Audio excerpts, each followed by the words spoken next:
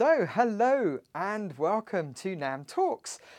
As always, I'd just like to let you know that if you have any questions, you can always contact us via our corporate email, which is nordeafunds at nordea.com. So, this morning we will be discovering how investor engagement has the potential to enhance future company valuations, while at the same time creating positive, real world change. Now, to do that effectively, we believe that this requires sophisticated climate expertise plus a solid framework to unlock shareholder value. So, to discuss this further, I'm joined this morning by Senior Engagement Analyst Michaela Zirova. Good morning, Michaela. Good morning, Paul. Hi, Michaela. Michaela's in Copenhagen. We're also joined from Stockholm by Senior ESG Analyst Ellen Noring. Good morning, Ellen. Morning, Paul. Hi. Right. So last year we launched our global climate engagement strategy, which is a pioneering investment solution in what we're referring to as climate investing 2.0. So Ellen, maybe could you just explain what we mean by climate investing 2.0 exactly? Sure. Yeah, I would say that for us, climate investing 2.0 means approaching this from a bit of a new angle. So, traditional climate investing, I would say, is mainly about going into the ESG leaders and the solution providers of this world.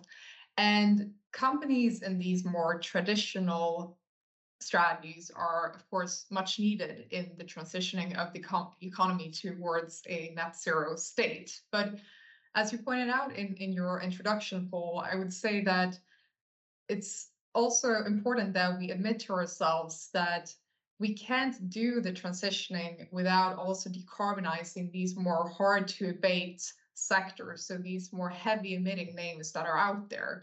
So that is what this strategy is really about, flipping things around and generating alpha by investing and holding companies that have a journey in front of them accountable to this ultimate goal of reaching a net zero state.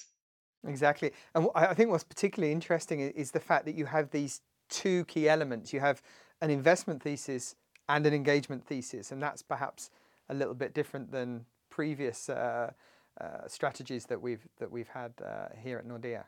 Yeah, absolutely. I would say that, what makes this strategy a bit unique is the fact that first and foremost, we engage with every single name in the portfolio. And that makes, of course, a lot of sense because we want these companies to develop in a positive direction, and we need to support and push them on that journey.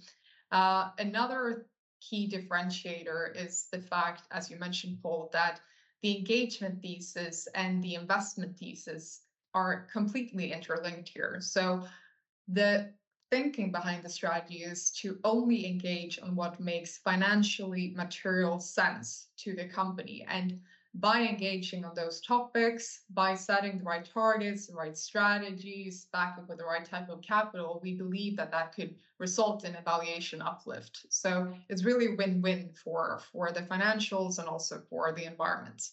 Exactly. So then in this year, in June, I think it was, we issued the inaugural climate engagement annual report for this strategy. Why is this level of disclosure so important when we're talking about an engagement strategy?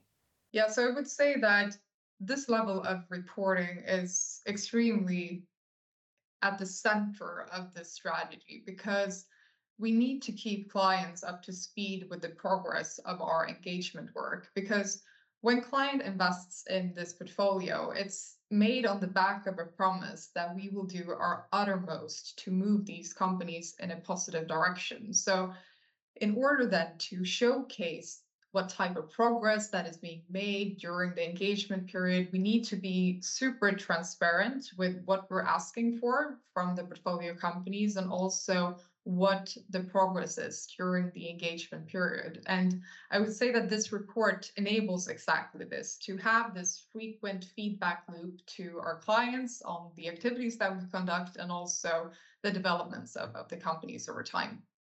Exactly. And I know that you focus on 5 primary engagement themes. So perhaps it'd be a good idea if you could just sort of talk us through them one by one.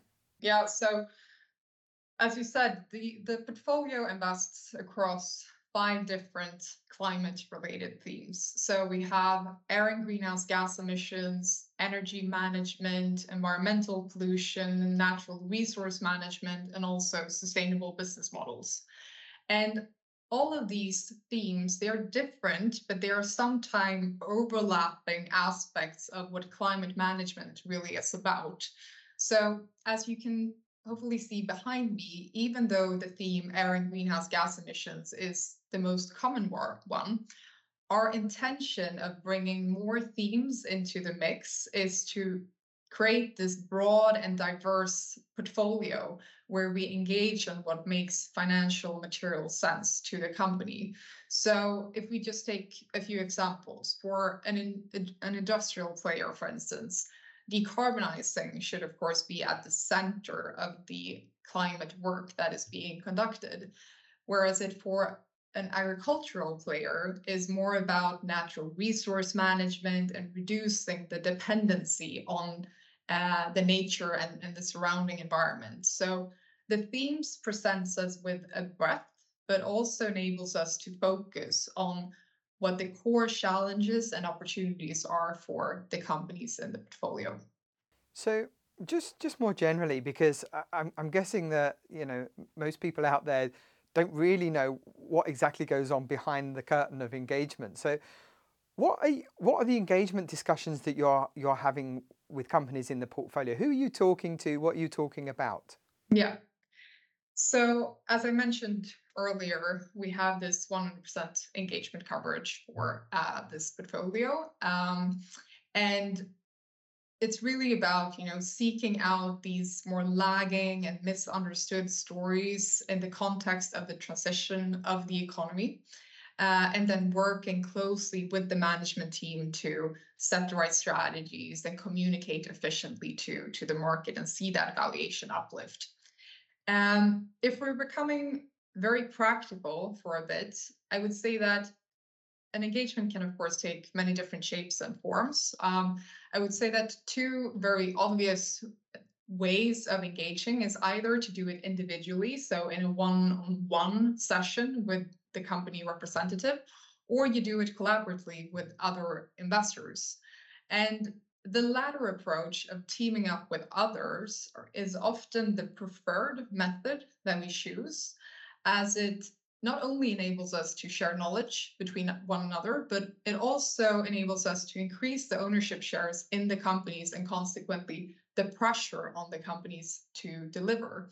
So on the back of this, we've entered into a number of different collaborative initiatives. So we're, for instance, leading on names like Air Liquide, we're leading on names like ArcelorMittal, on Solvay, just to name a few. And individual versus collaborative engagements aside, we also strive to engage with senior management or the company's subject matter experts. So those that either take the strategic decisions or those that are closest to the matter at hand.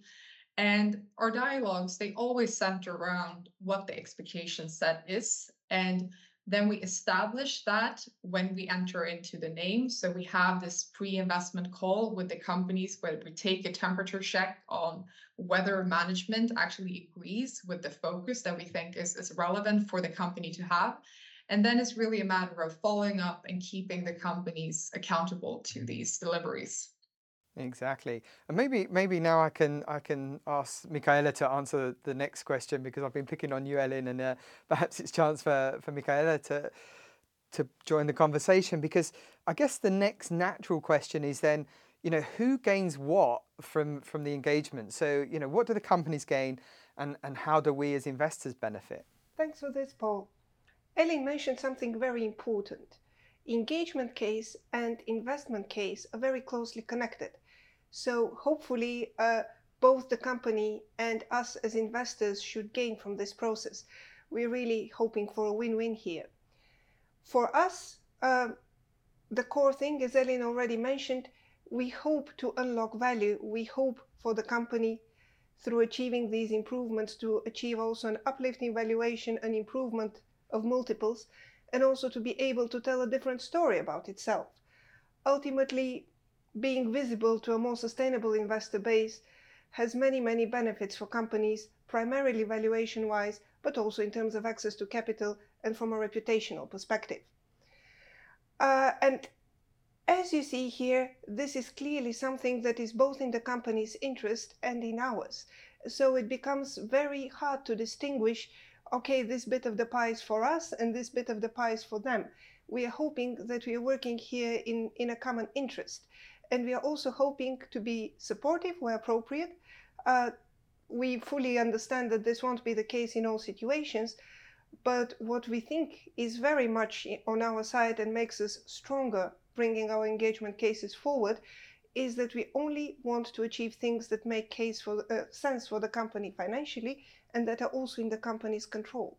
So you have a primary alignment from which everything else follows. Exactly, and I guess that's what partly feeds into this engagement thesis that we have when we start talking to a company. You know, there has to be this willingness to change as well in order to unlock that value. Maybe it's a good idea because examples are always great. It's always nice to illustrate what we're doing with an example. Do you have something, you know, an engagement that we've been involved in, you know, over the last sort of 12 months or so that you could perhaps share with us? I do indeed, Paul, and I think it goes right to the heart of what this strategy is about. So it's a company called RWE. It's a well-known name, and I think it embodies some of the challenges we would like to address, both as investors and as engagement professionals. So RWE is a German energy company with very significant presence in Central Europe and increasingly also the US. And it's right in the middle of transitioning from a very traditional fossil fuel burning energy provider to a company that is very much focused towards renewables and towards low carbon energy provision.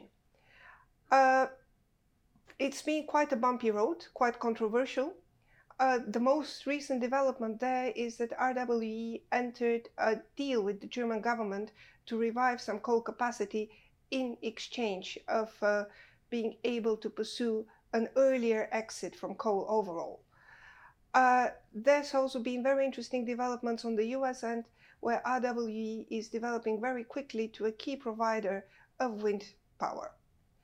So for us, what has been interesting in this case has been to ensure that the transition strategy is credible and that the expansion into renewables is very well substantiated quite early in the process, so that we can justify some of the trade-offs involved along the way. The path to decarbonization of RWE is very clear, but it very much depends on them really building that renewable pipeline, installing the capacity that they need to deliver on their decarbonization targets. So we have been engaging with them in several quite constructive meetings in order to gain more visibility and more granularity on their next steps, expanding their pipeline. We also have been very focused on understanding in which way are they going to deliver, in which way are they going to expand their capacity. And where I'm going with this is you can build your capacity, you can buy it in, it can be in many different locations. So we have been very focused on understanding the particulars of that strategy in order to be able to test its credibility. To that end, we've also collaborated with other investors and we've exchanged views with them. Some of those investors have adopted a more contrarian approach than us. Others have been part of those initiatives Elin mentioned in those broader investor collaborations. So we have been quite multifaceted in our approach.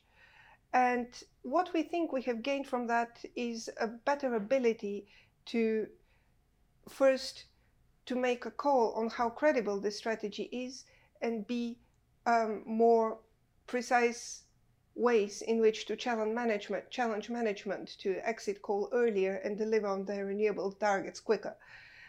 We have another meeting lined up with RWE 2 weeks from now, so it will remain to be quite interesting. And the way these conversations fit in our framework, we see them as contributing to KPIs 4 and 6 of the Net Zero Investor Framework, and that broadly relates to the strategic goals of the decarbonization strategy.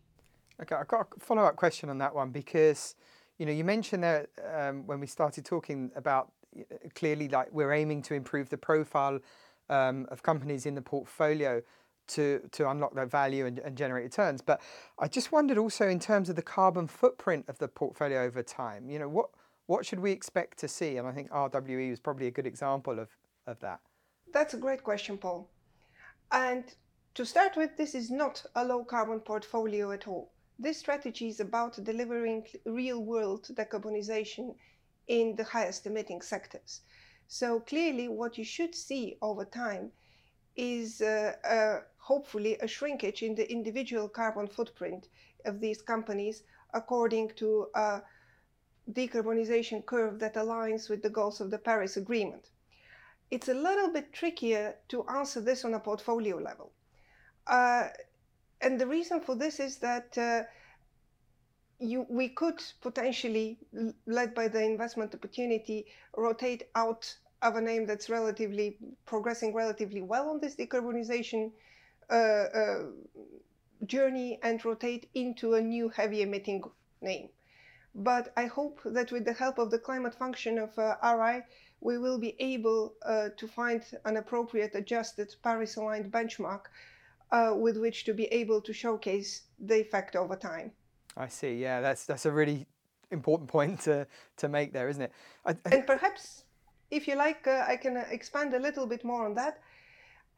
We are working for each of our companies to see how the decarbonization will work going forward, and we do a bit of scenario modeling on there, and we aim also to make a call on which seems most likely.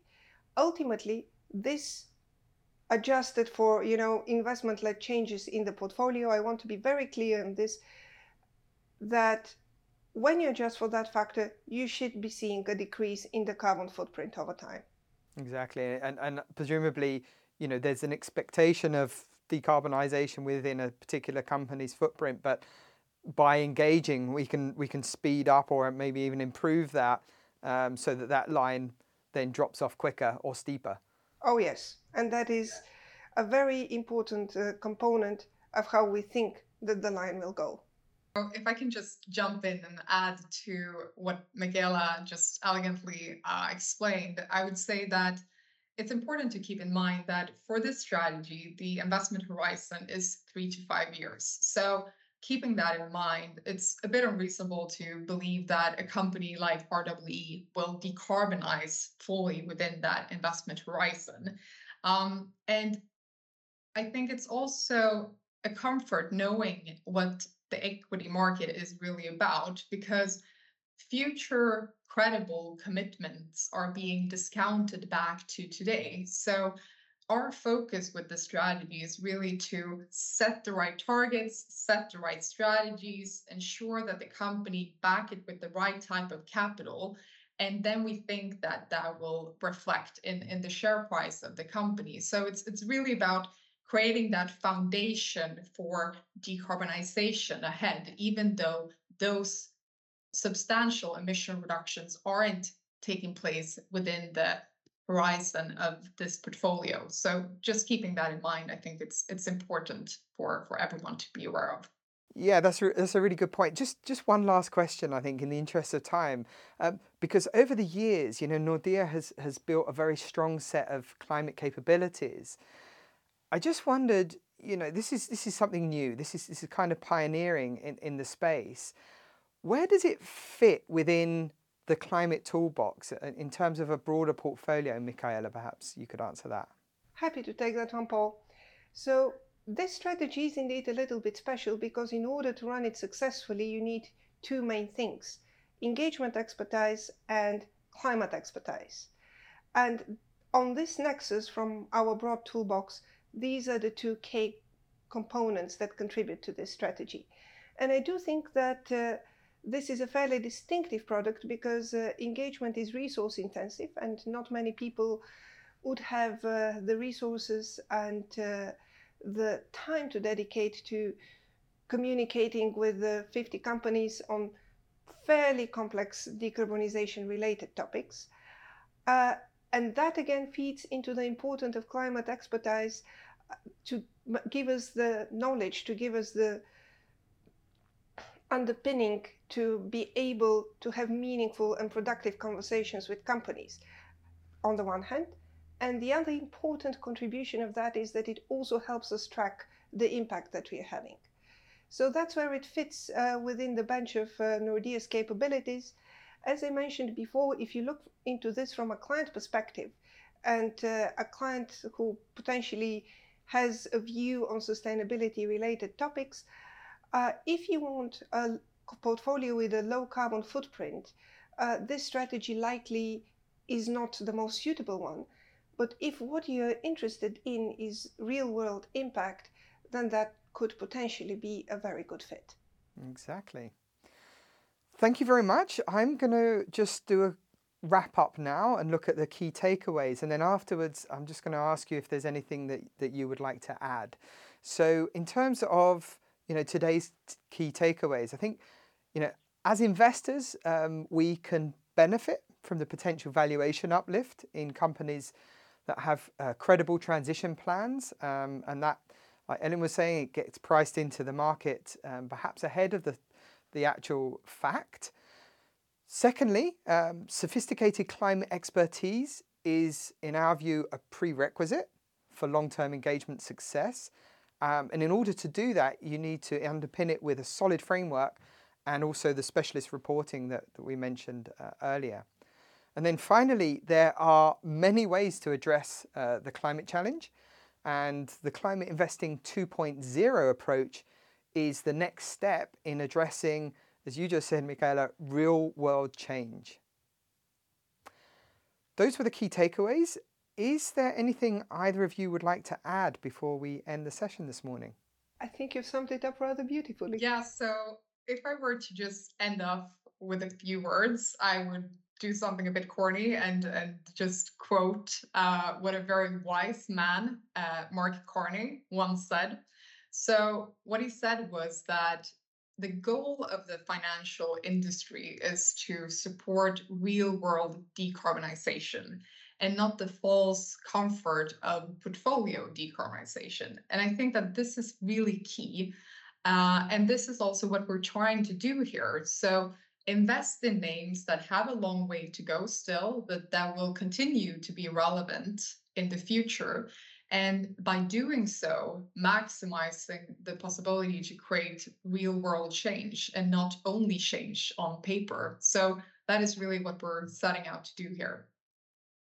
Brilliant. Well, wasn't that corny? I thought that was a great one. A good quote. So thank you both for joining us this morning. Thank you, Ellen. Thank you.